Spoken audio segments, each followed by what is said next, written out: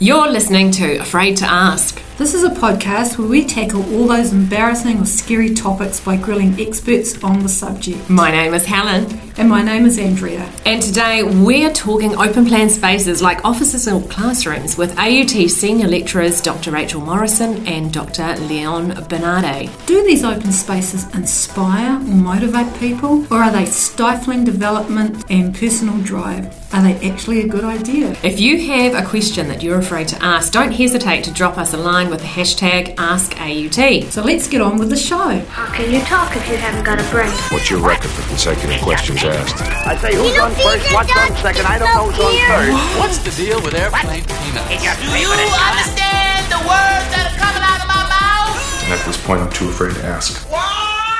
So what's happening in classroom spaces? Because I've got a bit of an interest in this space. I have two children that are in primary schooling, so I'm seeing a little bit of it in action. So I have an idea, but there must be some people who don't know what's happening in the classroom, and it's a little bit different to what we might have experienced way back when. Yep, so the New Zealand Minister of Education has got a policy strategy to implement a so-called modern learning environment standard in all schools by 2021. And so that means 2,200 schools across the country are going to have to, in some shape or form, adhere to the so-called modern learning environment standard. And so that's I suppose we could say, at its simplest level, a building standard. It's a different approach to conceptualising the look and feel of a classroom space. And in fact, the notion of a classroom is becoming redundant. So it's much more the notion of a learning space. It's got boundaries that aren't as defined as you would find in a traditional classroom. So what do these places look like? What if I went into a classroom? Well, I suppose the modernist notion of building is that form follows function. So a traditional school can't be mistaken to be an airport concourse or a shopping centre, but a modern school could be, because the modern school doesn't look anything like a traditional school. So you'd expect to find very few similarities between them, apart from wide concourses, flowing spaces that merge into each other. You won't find square boxes with 30 students sitting in them in rows or even in groups with one teacher. You'll find big shared commons areas where there'd be maybe 90, 100 students, 3 or 4 teachers, and to the untrained eye or the inexperienced eye, you would at times think that there's no order because students seem to be moving around almost at will. Though I think that's also exaggerated, because in actual fact there's quite a lot more order and control than we realise. I have to chime in here because I also have an interest in that. I also have 2 children, and they have just switched to a school exactly like the one you've described. You walk in, it's a huge, long, almost like a corridor that runs from one end to the other, and there are no defined classrooms along it. There are sort of separating partition walls, but no classrooms. There are a lot of breakout spaces, so there's the science room and the library, and the cooking, the STEM room and things like that, but there aren't anything there aren't traditional classrooms as you would call them. And I must admit, when I first walked in, I thought it's a little bit like a university, and my kids, when they first walked in, said it's like one of those campuses on TV or something. That's what they thought. So the school side of things is not my research area, but I too have 2 children in open plan studio classrooms, and we've had experience of both. And my kind of feeling about the open plan classroom is that it suits most kids, but for the children who it doesn't suit, it really doesn't suit. Whereas the single cell classroom, much like my research looking at offices, kind of suits most people. Like, there aren't that many people that would really struggle just sharing an office with 1 or 2 people. But as soon as you put workers into these hot desking or open plan environments, that's where some of the negative outcomes happen in terms of the interpersonal relationships, which is what I looked at. So yeah, can you tell us a bit more about your research? So I was interested in looking at that future of work notion of that the change in the way that people work. So moving towards activity-based working and hot desking and the huge open plan environments that a lot of organisations are now putting in place. To be fair, primarily for cost-saving reasons, but there are some other sort of efficiency reasons. And my interest is looking at interpersonal relationships, so friendships and enemyships and distraction and cooperation and things.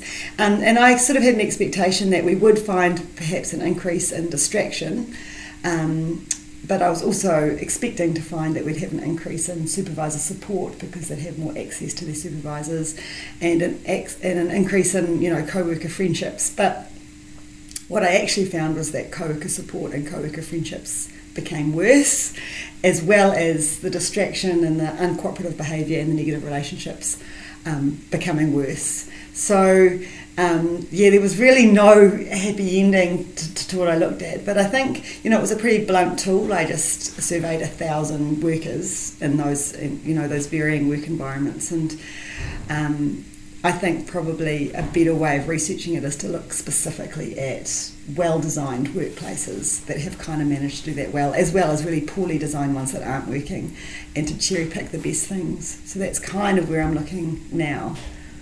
Let's just see all these synergies.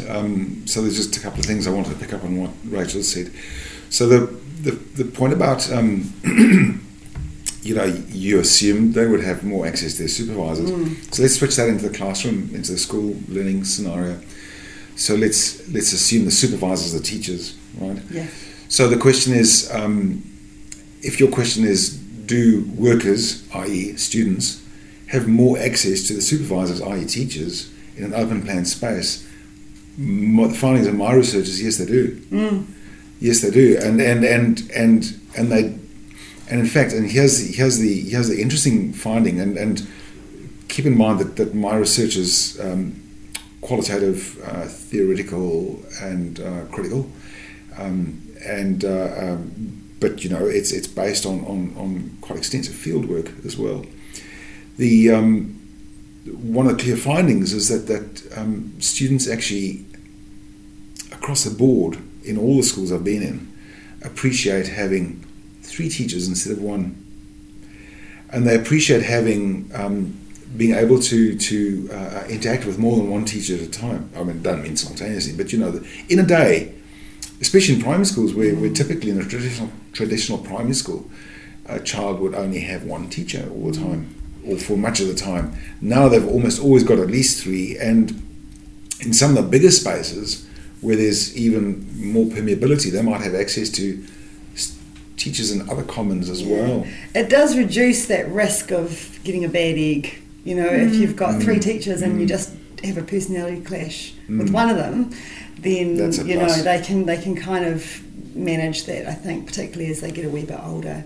And I have heard that teachers are able to teach to their strengths. So if you've got 3 teachers in a room, one loves teaching maths, the other 2 not so much. You're able to work those well. Yeah, so I sort of looked a little bit more deeply at that notion of supervisor support, and anecdotally, what people were sort of saying as well is that when you have an open plan space and you have sort of theoretical access to your supervisor and you see them frequently, one of the things that might get lost is time that's put aside for specific supervision meetings and that one-on-one, so if you're not sharing office with them, you might have a weekly or fortnightly or a monthly actual meeting where you're getting genuine support from that person, and that's all they're doing in that moment.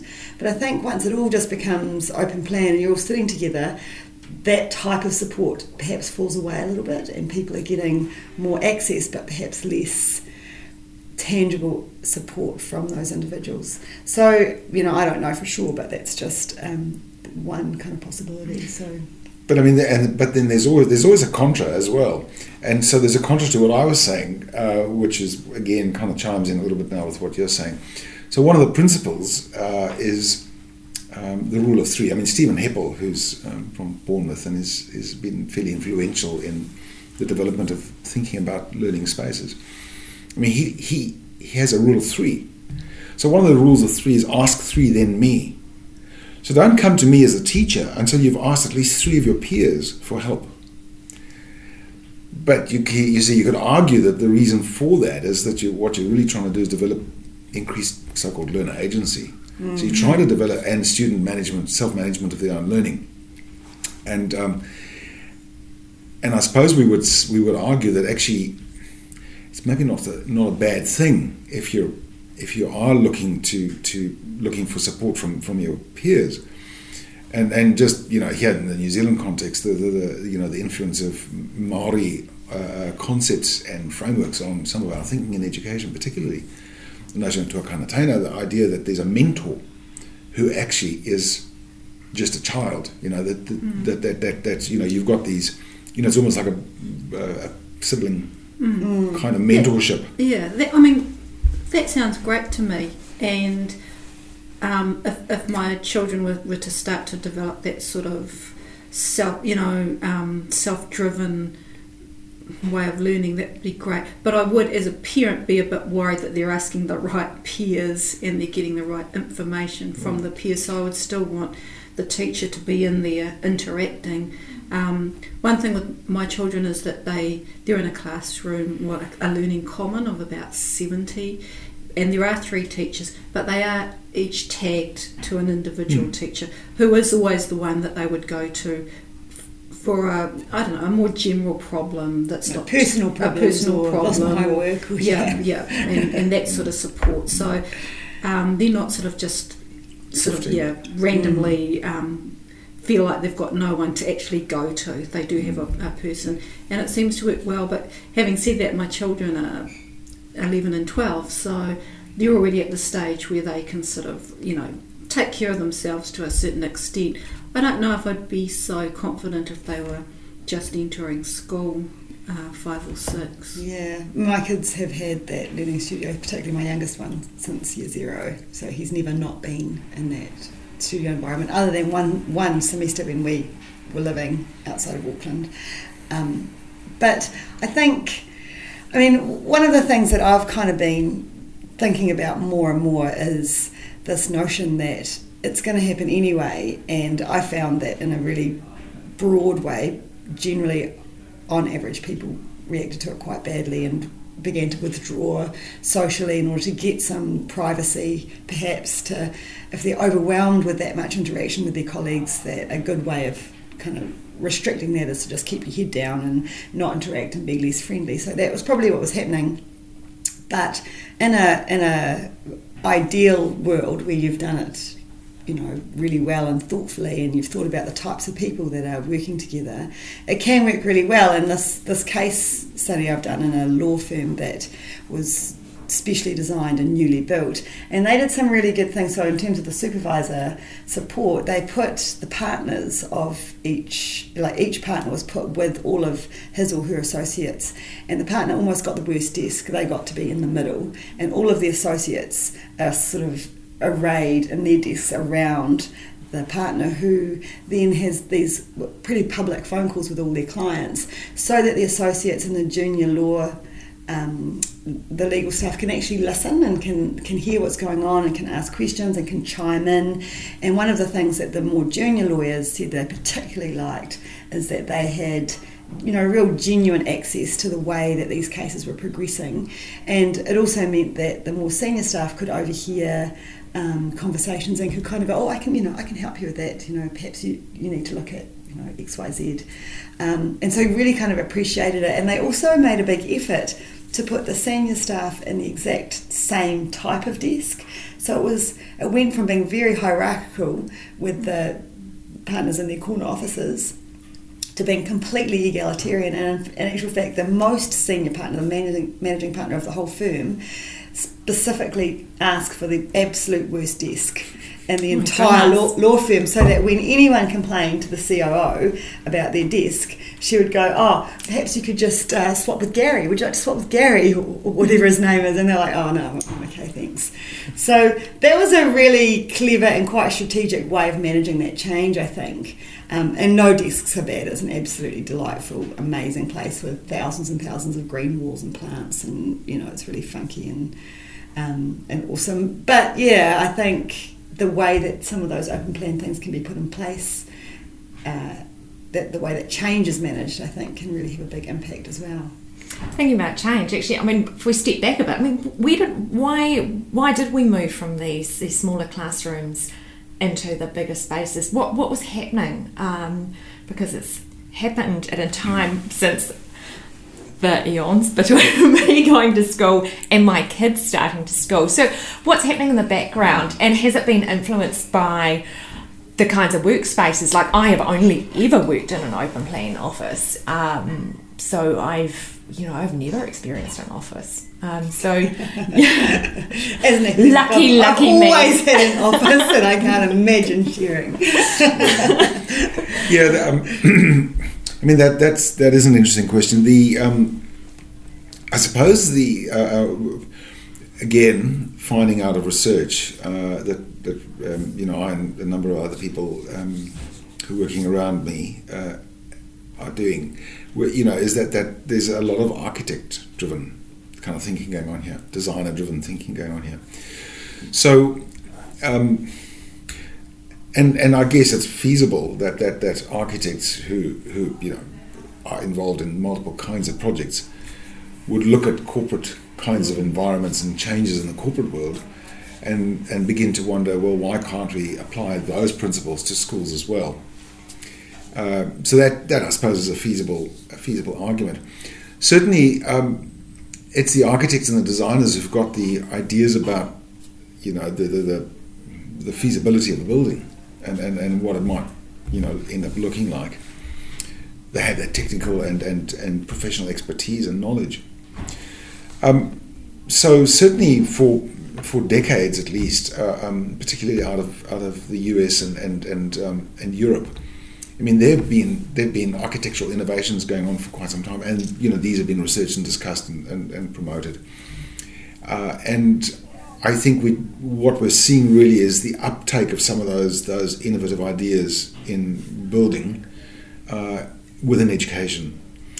But there, like anything, there's multiple, I guess, sets of reasons for why anything happens. So the OECD, which fancies itself as a form of global governance, and in fact, with a number of key member states it's got, is able to exert significant influence internationally. So it's been looking at a whole range of related matters since the 1990s at least, in terms of education, thinking of such notions like lifelong learning, skills and ultimately competencies in the school scenario, beginning to wonder about the quite rapid changes in bigger society in terms of digitalization and so forth. So a whole range of those kinds of things happening. And so the OECD was quite interested in also trying to pin down what do we mean by learning, and what might we then mean by innovative learning and innovation in education, and have really been going out and looking for examples. So there's sort of more recent research has sort of said, well, instead of coming with a top-down model, let's actually go and say, well, here's a model, this is how everyone should operate. Rather than doing that, they've actually gone and looked across the member states at some examples of innovative educational practice, and with that, educational locations. And they've been writing around and researching around that, with the idea then being a bit more bottom up. So that is to say, well, here are some models. How about we begin to draw out some abstract some general principles, and then make that a kind of more international set of policies. Now, our government, doesn't matter who the stripe is, our government's pretty much OECD sneezes and we catch cold. As our various governments are completely motivated by PISA results, wanting New Zealand to be higher up the food chain in terms of those results. So there's those sorts of pressures as well.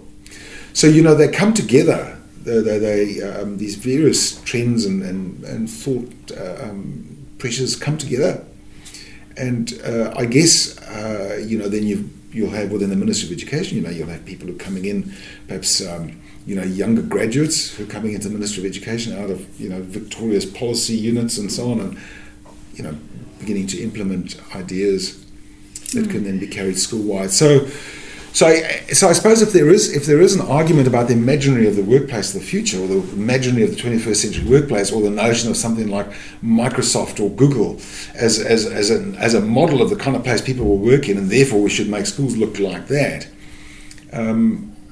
I suppose architects and designers would have quite influenced that way of thinking. Yeah, I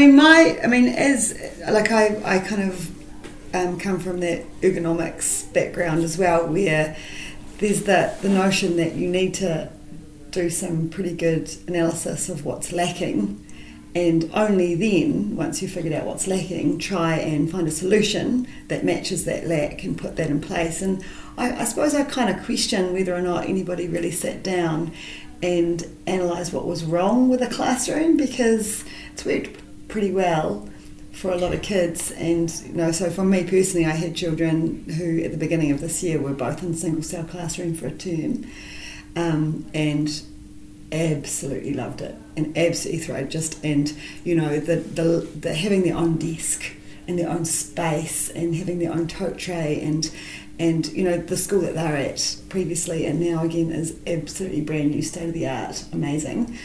So it would be your best practice, I suppose, of the studio.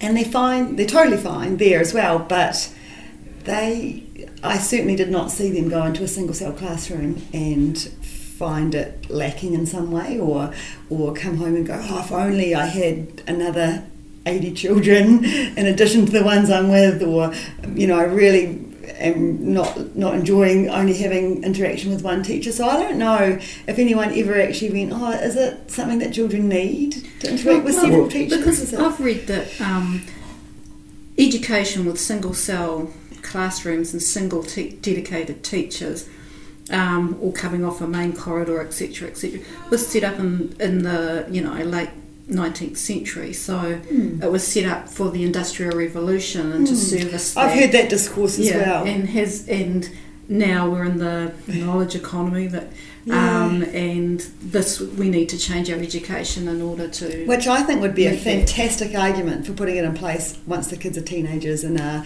moving towards being in those workspaces.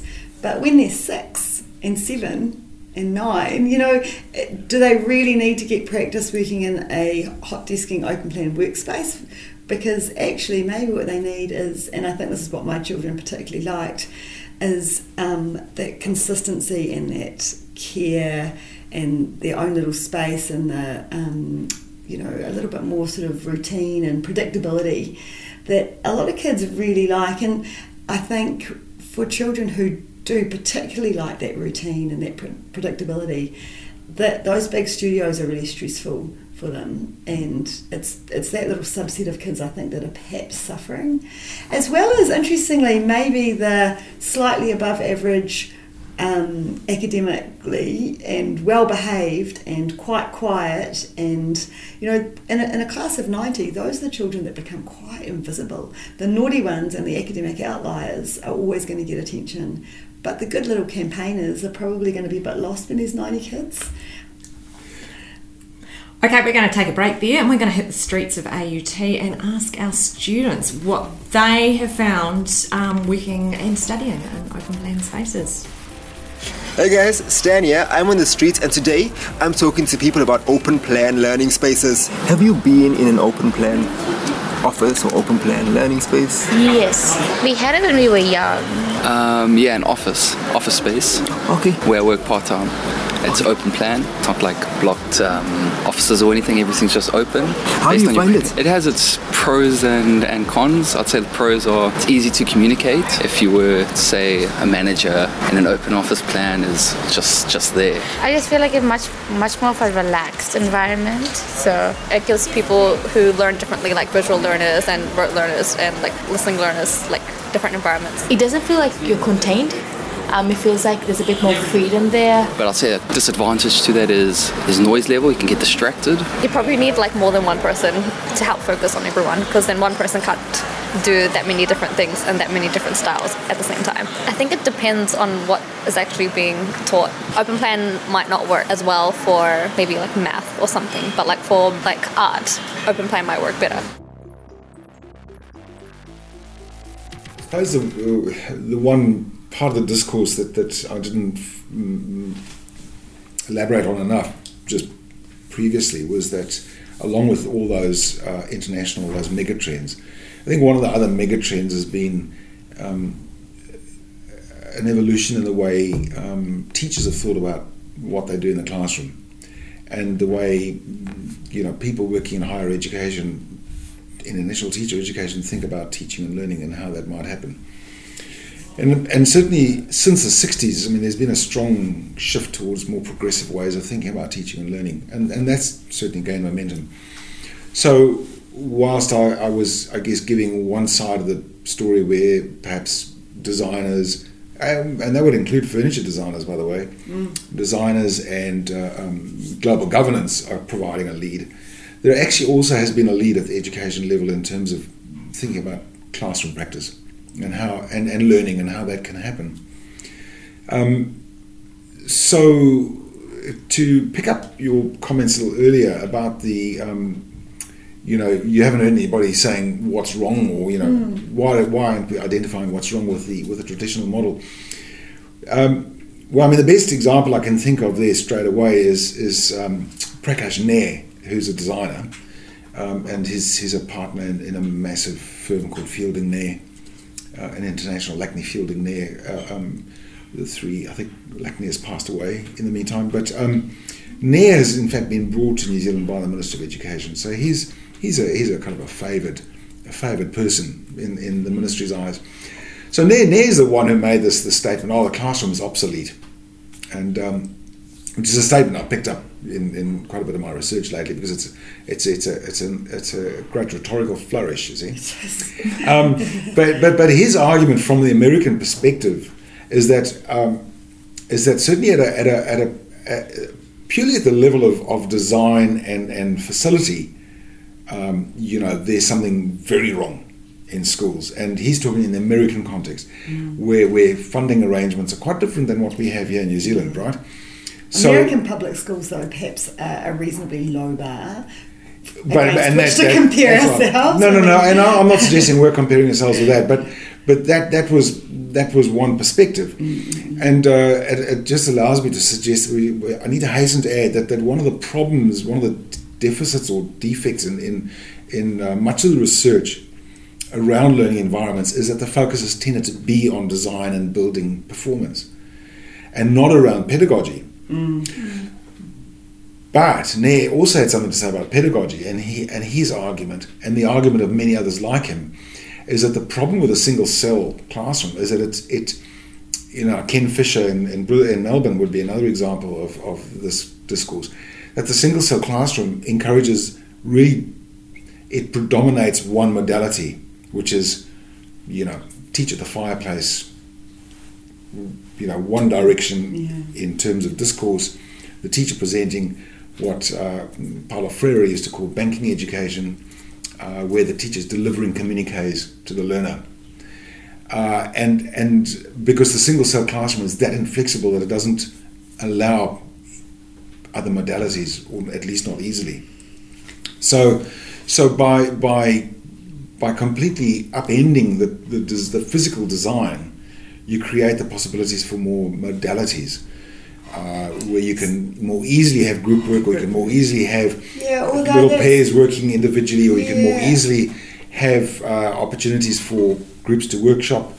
over here, there. I agree, but I other think things that you going on. can still have a one teacher, 25 student model where you've got, and this is what my children came from, where all of the desks were arranged in groups and there was a little breakout area and they could be on the mat and there were little couches in the corner, and so I don't think it's the physical space, it was that they did have their own space as well as having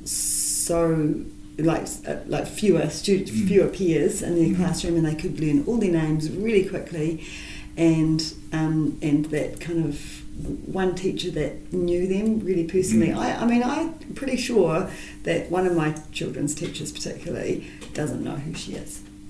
And I'm just like, well, and I kind of get it because there's 93 children in that class. But there are 3 teachers. There are 3 teachers. There must be one of those teachers who knows. One of them does. Yeah. So I don't know. I think that there needs to be some kind of. I don't know. Anyway, the school stuff is not really my I was going to say, and I was going to ask you about because the Yeah. office space, it's like having experienced a lot of open plan spaces and currently working in one, it doesn't, there are times when I enjoy it and other times I don't enjoy it. I mean, what is happening? What are you seeing? You mentioned your law firm who did an awesome job. They did a great job. What are those kind of tips and tricks? And what should people be doing? In terms in of that space? my big study that's now published in the ergonomics literature, we had the best case scenario, both in terms of co-worker friendships, supervisor support, and fewer social liabilities, distraction, and uncooperative behaviour, and so on. So the best case scenario was sharing an office with 1 or 2 people. So that seemed to be a sweet spot where you got the support, you had access to others, you could share work, cooperate and collaborate, but it wasn't overwhelming. And, I would like to be able to say, you know what, workplaces, just do that. But I think realistically, and for efficiencies and for cost savings, it just isn't going to happen. I think that, if anything, there's going to be an accelerated move towards open plan and hot desking and activity-based working, which is, to be fair, I think so activity-based working is where, if you're doing a particular project or a particular type of work, you go to that physical space in a work area, but that's not your usual desk, and then later on a different group of people might use that work area. So the space is going to be designed to suit the activity that's happening in it. So that, and I think that depending on the type of work that you're doing, that can work really, really well. But I think it ignores those individuals who actually really value their space, who need privacy, the introverted, the people at the introverted end of that spectrum, and there's only so much that noise cancelling headphones can do, because you have visual distraction as well. And I think that for those individuals that kind of require that home away from home environment to work well, there needs to be some measures put in place to allow them to to improve their well-being, because they were the individuals, I think, that really became quite stressed and probably ended up reacting really negatively towards their colleagues. So you were talking, when we were together a couple of weeks ago, about people having to take work home. Because I just wonder how, in especially like in a law firm, I mean, there must be quite intricate, complex detail that you're working with, and that really requires a bit of silence. Yeah. And so this law firm did a good job in terms of having a library which was completely silent, no phones, no computers, nothing. So you just literally went there if you needed absolute silence. But they also had these little collab rooms which you could book or go into, so they were also soundproofed, but they were still, there was some quite strict norms around not being allowed to camp out in them, so people couldn't start using them as an office. I was having dinner with a good friend of mine a few months ago when we were talking about this, and he works in a hot desking environment, and he said that he had a colleague who would turn up to work at 6 o'clock every morning before anyone got there, take all of her bits and pieces and her soft toys and her kids' photos and everything out of her locker, because there was a clear desk policy, pile them onto a chair, roll her chair to her preferred desk, set it all up. And she would do that every single morning so that she could work comfortably and be happy. And then at the end of every day, she would pack it all up again, wheel it across and put it away in her locker. And I heard that and I was like, that just broke my heart. You know, there's just no need for that poor person to have that added load on her day when someone could have just gone, oh, you know what, Janice, you have the desk, just knock yourself out. So I think where there's these really blanket policies around clear desks, I think that's where it can kind of fall down a little bit. And I think that comment that was made recently about this being a one-size-fits-all policy, I mean, it's ironic because no two schools with flexible spaces will look the same. The whole intent of the pedagogy that's meant to take place in those spaces is really driven to a personalised, unique approach, and isn't designed to be one size fits all. But if we're talking about a state mandated policy, I guess that's one size fits all. That is to say, all schools are going to conform to the standard. Well, Leon, you have spent time going out into schools that are following this approach, and what have you seen? I mean, you spend quite a lot of time in quite a few schools around. Yeah, I mean, the interesting thing about the just to pick up on some of the points as well, in terms of relationships, I raised that actually just yesterday with a teacher. I said, what do you say to that charge, that claim that in a big space like this you can't have relationships with the children, and they had in actual fact just last week done a survey with the students in their common, and they asked them just two questions, and the first question was, who amongst other teachers, who do you feel most comfortable with, I guess, in terms of sharing a problem, discussing a difficult issue.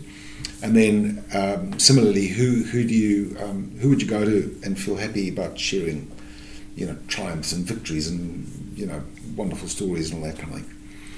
And then they've where they've got to, she showed me the table, where they've got to at the moment is they've analysed the results into a table. And so of these, whatever it is, 90 children or something, there's about 6 who didn't associate with any of the teachers on either of those two, that was actually going to be one of their next step. Are they the same 6, or are they different 6? Who and so that was really their key focus, was to. It's a bit of a leading question, though. And focus on those children. Does the question say who of these 3 teachers would you go to if you had a problem? Students are always going to put someone, or did it say if you had a problem? Would you go? Do you know what I mean?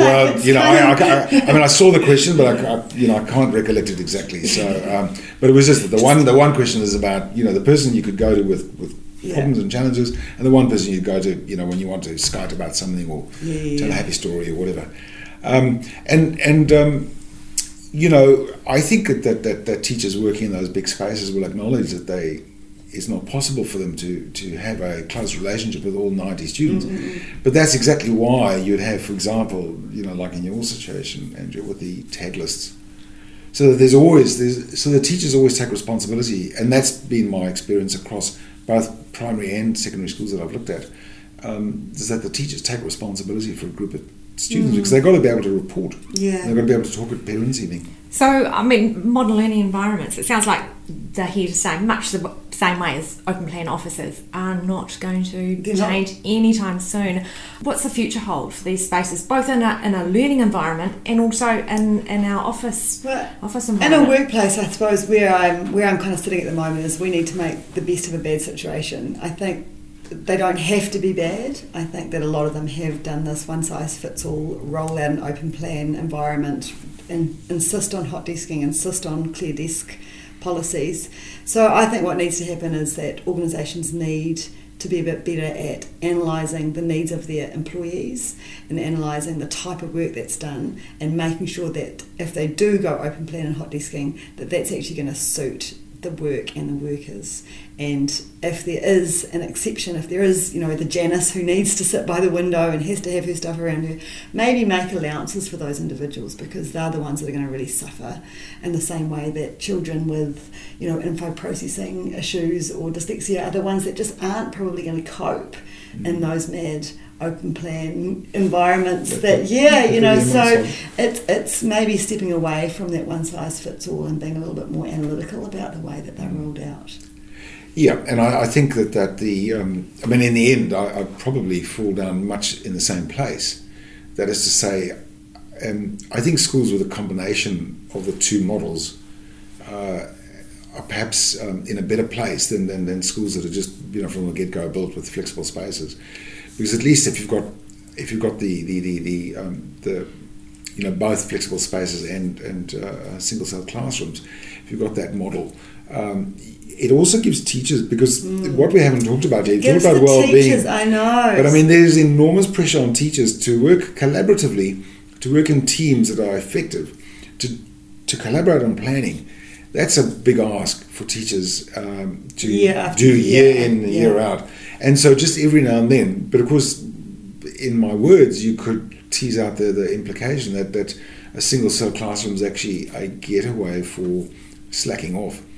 And that's been actually another problem, is that when teachers do go into that door, room, close the door, you don't know what's going on in there.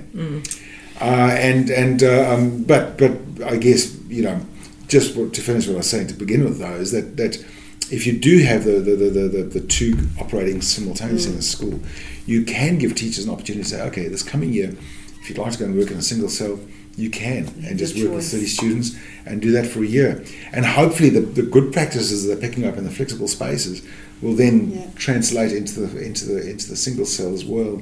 I do think so. Just anecdotally from my kids' teachers, I think that feeling of not being monitored so much, but continually being surveilled in their practice is probably a bit exhausting, and maybe sometimes it would be nice to be able to just do it your way for a while, and I wonder though what would happen if you had a situation where there was some single cell classrooms. Would they become the preferred? Would that become a treat? Would the teachers be campaigning to have their year in a single cell? That would be quite telling. And the parents of the students are like, yay, my kid got into room 4 this year, I'm so relieved. So that would be an interesting kind of longitudinal thing to see. Or maybe it would work the other way and everyone would be, mad keen to be in the great learning studio environments. Who knows? Who knows what the future might hold? Well, it sounds very interesting, and clearly plenty of topics for us to explore further down the track. Hey, thanks, guys. Welcome. Thank you very much for listening, and we hope you enjoyed that discussion and maybe learnt something or formed an opinion. If you have a question you'd like us to tackle in a future episode, you can contact us using the hashtag AskAUT. You can also reach AUT on all the social media channels like Facebook, Twitter, Instagram and Snapchat. Please also rate and review us on iTunes and tell your friends about this podcast. Thanks. You know how to whistle, don't you, Steve? The human head weighs 8 pounds. What does Marcellus Wallace look like? What's the deal with aqua? What's the matter with me, baby? What's the matter with you? They speak English and what? How can you talk if you haven't got a brain? What's your record for consecutive questions asked? I say who's on first, what's on second, I don't know who's on third. What's the deal with airplane peanuts? Do you understand the words that are coming out of my mouth? And at this point, I'm too afraid to ask.